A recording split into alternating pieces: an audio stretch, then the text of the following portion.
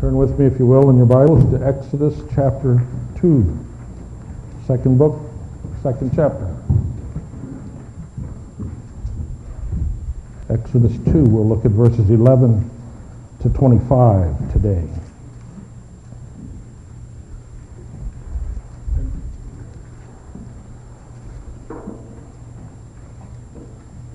I learned a new word recently.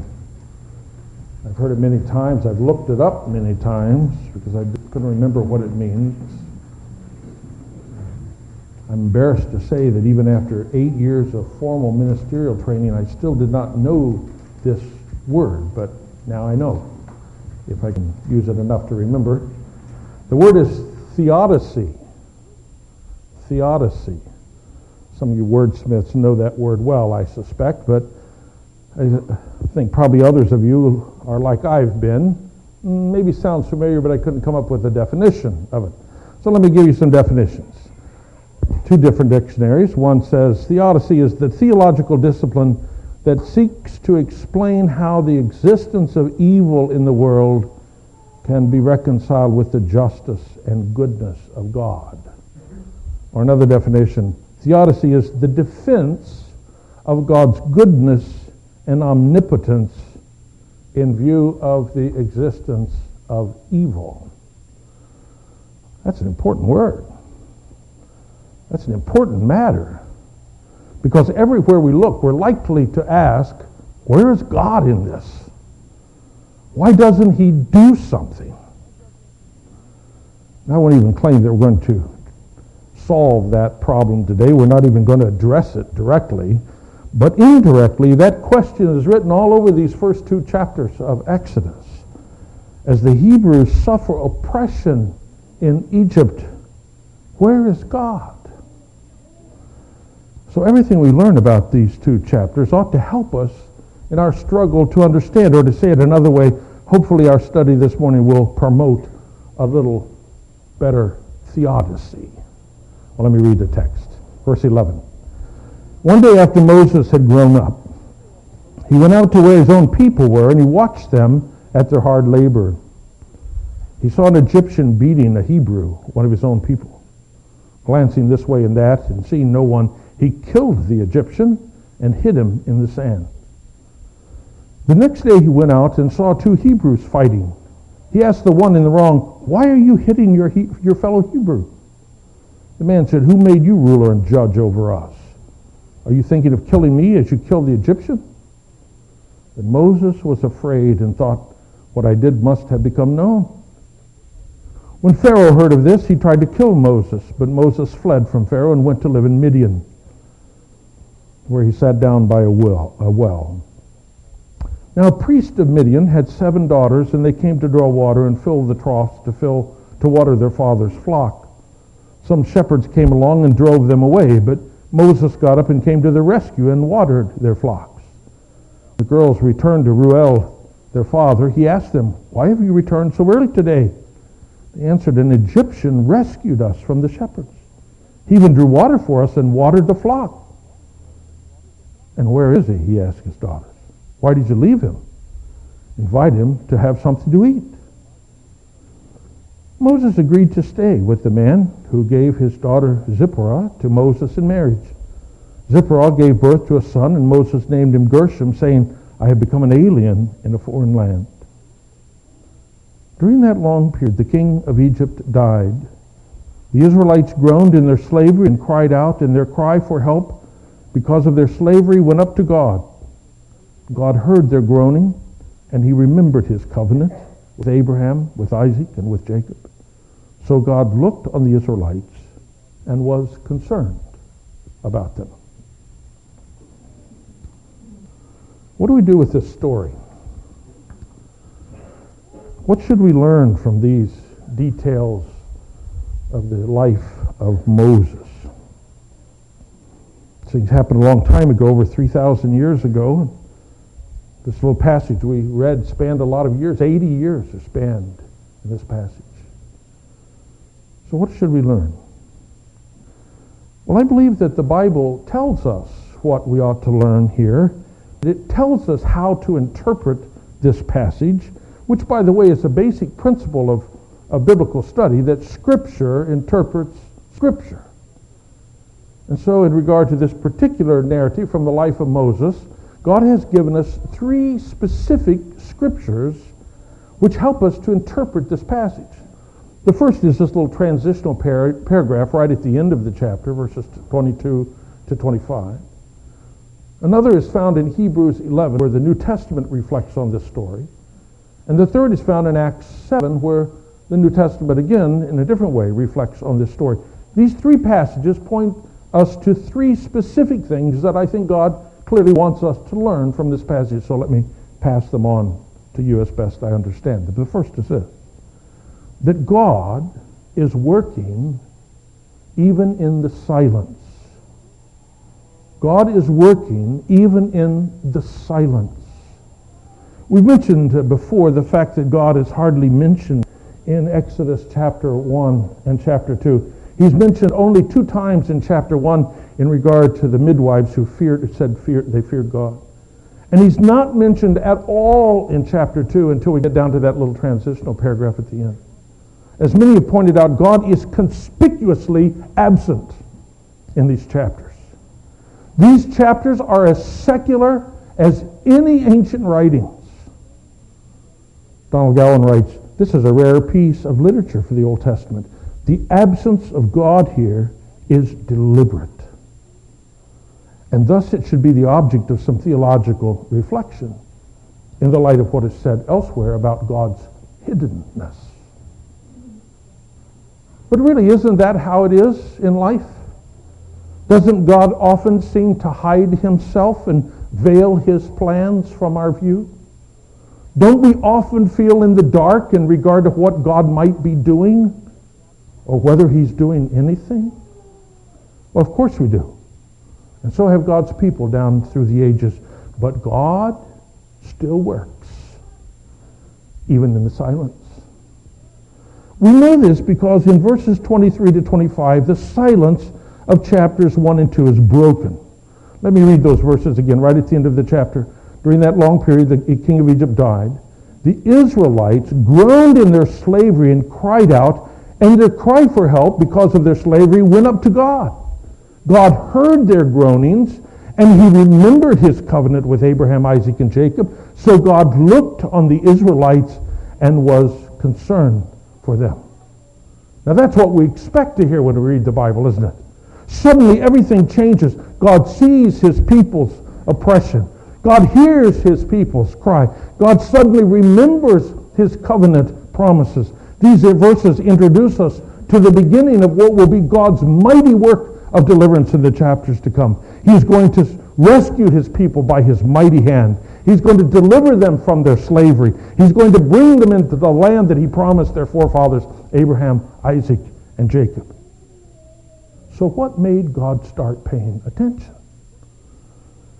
What made him start to work on his people's behalf? Well, may I suggest that's an inappropriate question?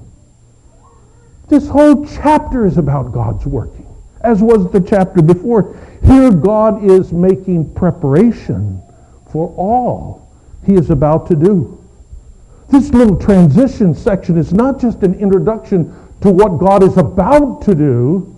It's an explanation of what God has been doing, though in the silence. So what's God doing here?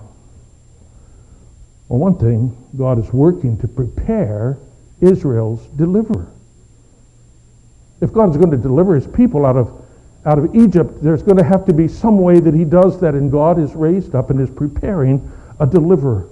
For 40 years, Moses was prepared, trained in Egypt.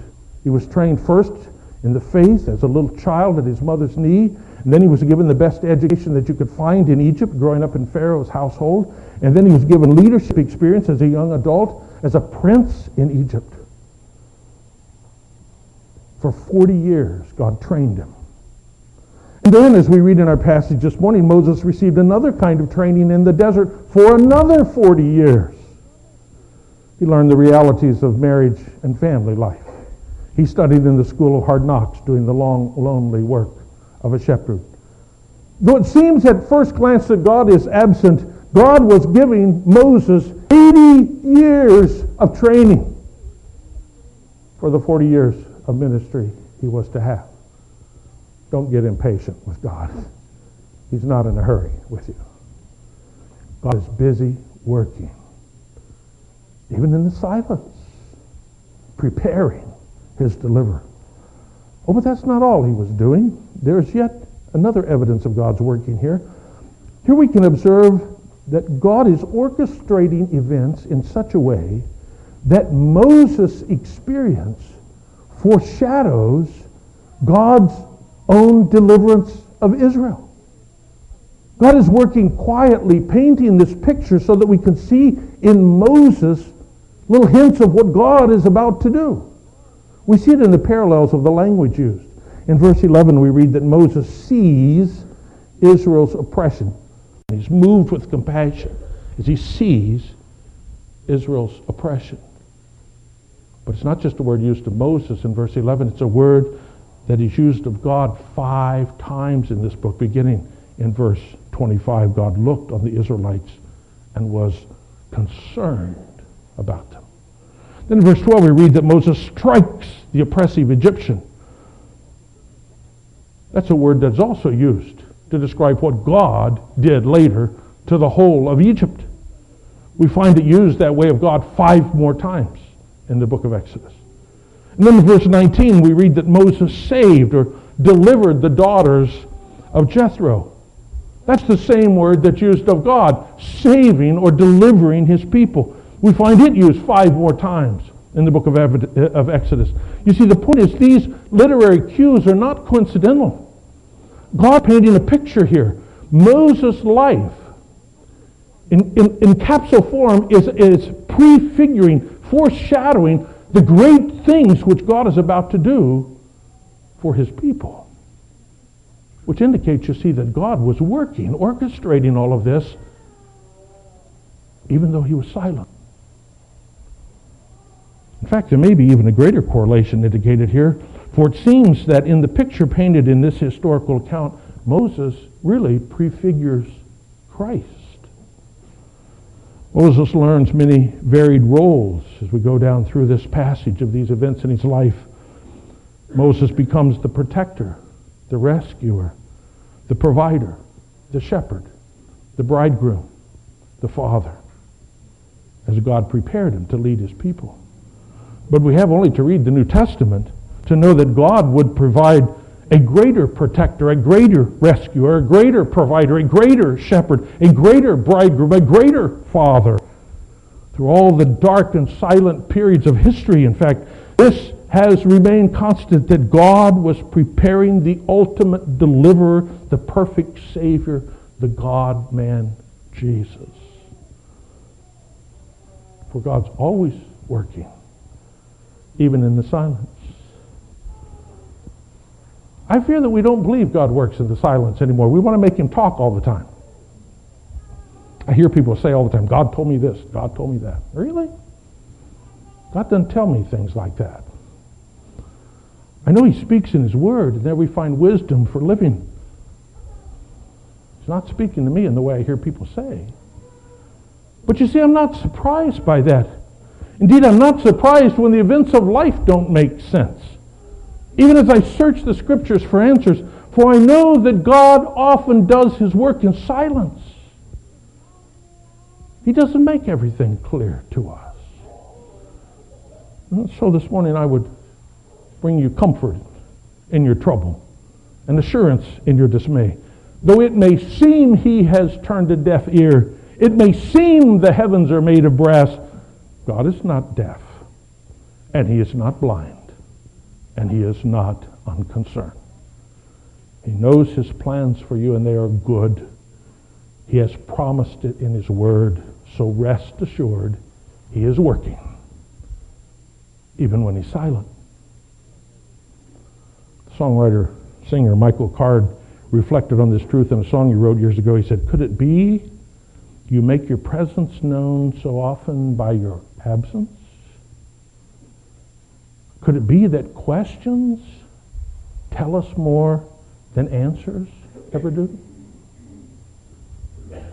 perhaps. Because that's how God works. Silently. Well, but there's more for us to learn from this passage. We know that because God gives us some explanation in the New Testament, which brings us to our second point here. And that is this. God works through blundering faith. God works through blundering faith. Did you ever wish you had great faith? Faith that could move mountains. Faith like those giants of faith mentioned in Hebrews 11. In fact, do you ever wish that other people had great faith? Do you ever look around at some other believer and think, boy, what kind of puny faith is that? Well, this morning, God wants us to know that He even works through our blundering faith. Let's consider Moses' faith as it's reflected in this passage. We read Moses' faith in verses 11 to 15. Let me read it again. Listen for Moses' faith here. One day after Moses had grown up, he went out to where his own people were and watched them at their hard labor. He saw an Egyptian beating a Hebrew, one of his own people. Glancing this way and that and seeing no one, he killed the Egyptian and hid him in the sand. The next day he went out and saw two Hebrews fighting. Each one, he asked the one in the wrong, why are you hitting your fellow Hebrew? The man said, who made you ruler and judge over us? Are you thinking of killing me as you killed the Egyptian? Then Moses was afraid and thought, what I did must have become known. When Pharaoh heard of this, he tried to kill Moses, but Moses fled from Pharaoh and went to live in Midian, where he sat down by a well. Do you pick up Moses' faith there? Do you recognize it? A little hard to find, isn't it? Verse 11 certainly seems to indicate that he believed something, that he remembered something from his teaching as a little child and understood that he was connected to these Hebrew people, and that something inside him changed, that he identified with them, and what happened to them began to matter to him, and so he turned his heart toward them, and he tried to do something to right the wrongs that they suffered. But after that first feeble attempt, it seems like everything went downhill with a string of circumstances which have just raged out of control. So Moses have faith in all that? Well, probably, but I think we would have to at least say it was a bumbling faith.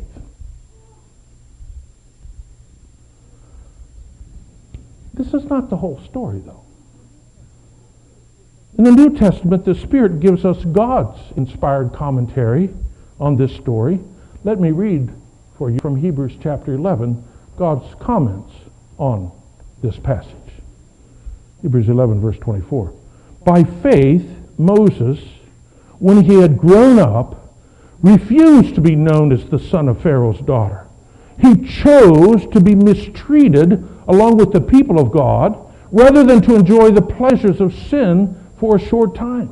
He regarded disgrace for the sake of Christ as of greater value than the treasures of Egypt because he was looking ahead to his reward. Wow. Now that's faith, isn't it? So which is it? Exodus 2 pictures Moses' faith as a simple concern for his people, leading to a string of unexpected, coincidental, bumbling events. Hebrews 11 sees Moses' faith as a heroic example of following Christ, choosing the disgrace of God's people over the treasures of Egypt. Which is it? You see that those are very different pictures? Well, it's both. It's both. Here we see how God works. God does not choose the noble and powerful who have it all together and do everything right. God chooses the blundering and confused and honors their faltering baby steps of faith. Thus, he accomplishes his great saving work. From the perspective of the person believing God's promises, it may look like an insurmountable leap, a decisive, life-changing step. It probably seemed like that to Moses. But to the outside observer, it may look like faltering actions, unfortunate circumstances, even bad luck. Still, God is pleased to work through our bumbling, blundering faith. The biblical scholar Brevard Childs, who writes about these things, makes a really helpful observation. Let me read a quote from him that I think is just great. He says, "In a real sense, the issue at stake is the understanding of the nature of man's decision for God. Seen from one perspective, the issue is black and white, unequivocal in its character, the clear call of discipleship. But in another sense, it is living and deciding among the variety of relations in which we live, seeking in the complexity of mixed sinful emotions and historical accidents to live an obedient life. Faith is seen as a clear-cut decision of commitment and trust, and faith is seen as confused action toward obedience in the complexity of several alternatives. Or as best as I can reduce it down to something I can stand, God works through our persistent but bumbling faith. It's not the quality of your faith that matters, it's who your faith is in. Jesus said that even faith as small as a little mustard seed could do great things. At the same time, the fact that you truly believe and commit yourself to the Lord does not mean that there's no longer going to be any confusion or hard decisions in life. It's all going to be confusing and hard. And so this morning I encourage you who know you have faltering, fumbling faith, keep your faith pointed toward the Lord Jesus Christ, seeking to walk in His ways. But don't ever think that it's the quality of your faith that saves you. It's the Lord in whom you put your trust, who sees fit to honor such bumbling faith. And you who think you can judge and disapprove of other people's faith, may I suggest you would have found Moses totally unbelieving. But God saw it differently. And He worked great things through Moses' faltering, bumbling faith. Well, there's one more thing we need to learn from this chapter. I know that's true because Acts 7 gives us another New Testament commentary on this text, which brings us to our third point, and that's this. You must accept God's deliverer. You must accept God's deliverer. You know, every generation has its peculiar traits, including the one in which we live. And one of our traits is that we love our independence. We want lots of options, but we do not want to have to choose to settle for any one of them. We like to use whatever we want without having to really commit to anything. But this morning our text would teach us that we can't follow the ways of our generation forever. We must accept God's deliverer. In this story that we've read in Exodus 2, there are many, many details about the life of Moses. How could we ever pick out which ones really matter the most to us? Well, in Acts chapter 7, the Holy Spirit does some picking for us. There in Acts 7, we have a speech by Stephen, who was one of the early leaders of the early church, a speech for which he gets stoned to death right on the spot, by the way. And that speech focuses our attention on the Hebrew people's failure to recognize in Moses God's chosen deliverer.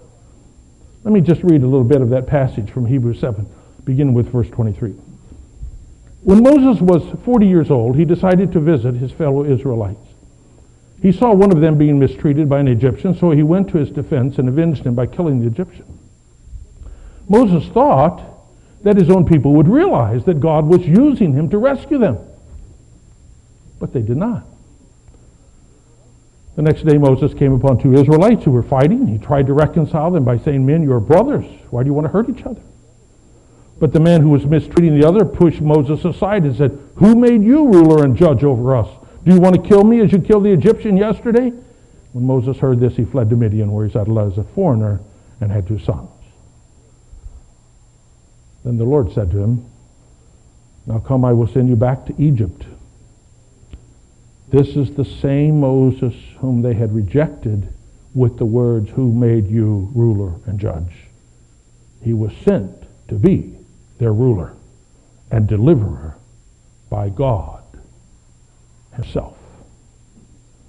According to Acts 7, the Hebrews' failure to recognize Moses as God's chosen deliverer is the point of the whole story. So why didn't they recognize him? Put yourself in their position. You're a slave being oppressed by the Egyptians. And along comes a man who tries to right the wrongs and take on your oppressor. Were there a lot of Egyptian princes who were coming out to rescue the Hebrews from their taskmasters? Really? Who might this possibly have been? What motivation could he possibly have had? They couldn't seem to recognize him. They couldn't see God's hand in this. Interesting, because while they couldn't recognize him as their deliverer, the Midianites, who'd never heard of him before, didn't seem to have any trouble. Even though he was an Egyptian, and they would never expect an Egyptian to be their rescuer. Now you see, the problem was not with Moses. The problem was the hard hearts of the Hebrew slaves. They weren't concerned that Moses defended them. That probably was all right.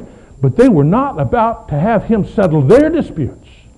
They refused to acknowledge that he had any such authority over them. So they rejected the one who God had chosen to be their deliverer.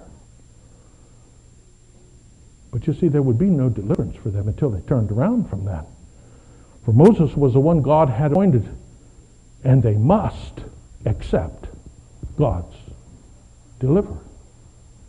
Now, Stephen tells that story in Acts 7, not because these people needed instruction in Jewish history. They knew their history quite well. But because they were doing the exact same thing. Jesus had come and shown himself to be a mighty deliverer. He had healed the sick, and he cast demons out of those oppressed by Satan's power. And he taught as one with God's authority, and his life backed up everything he said.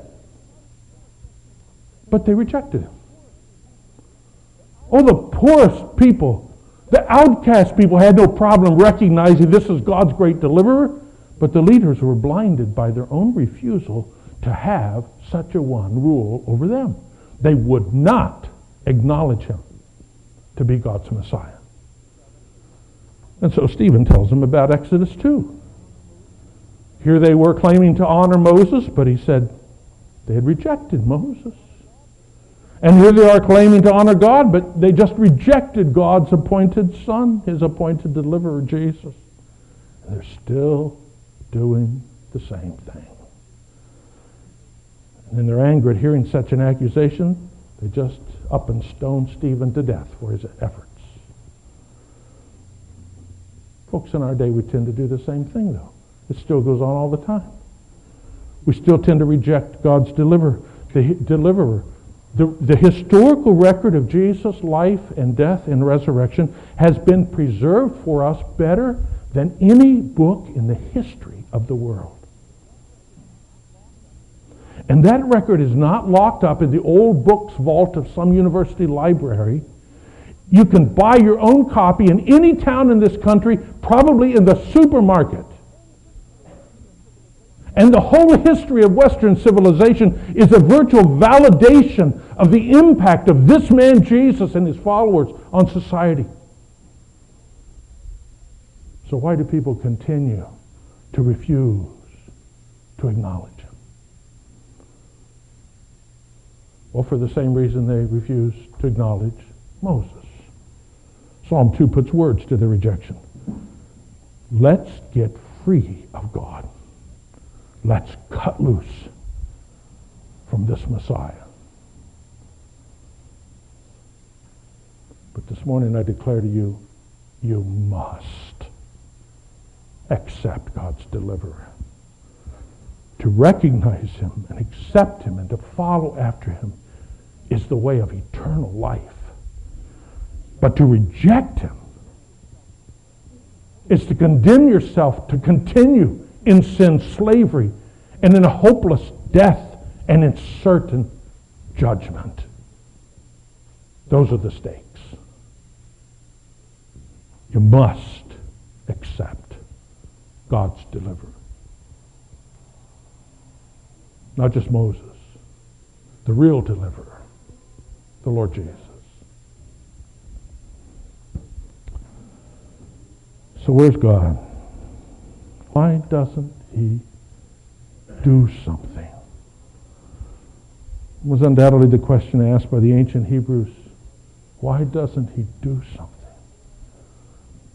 Still the question raised in our day when we see troubles in the world. Why doesn't he do something? Well, here we have just a hint of an answer. God is doing something. Though it may be unnoticed at the moment, God is always working, even in the silence. So don't give up. Don't stop trusting.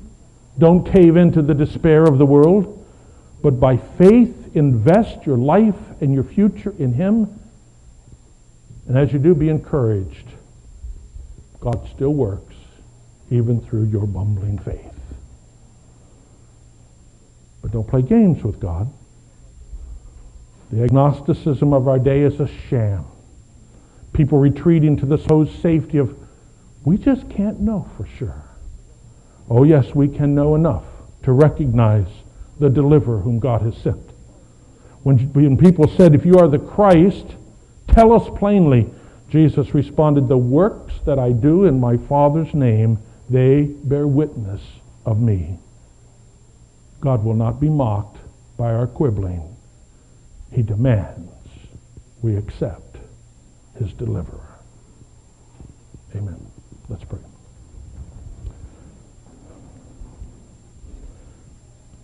Father, we don't even claim to understand all that you're doing in the world. But we would reject the godless notion that is all around us, that there is no meaning, that this all came from nowhere and is headed nowhere.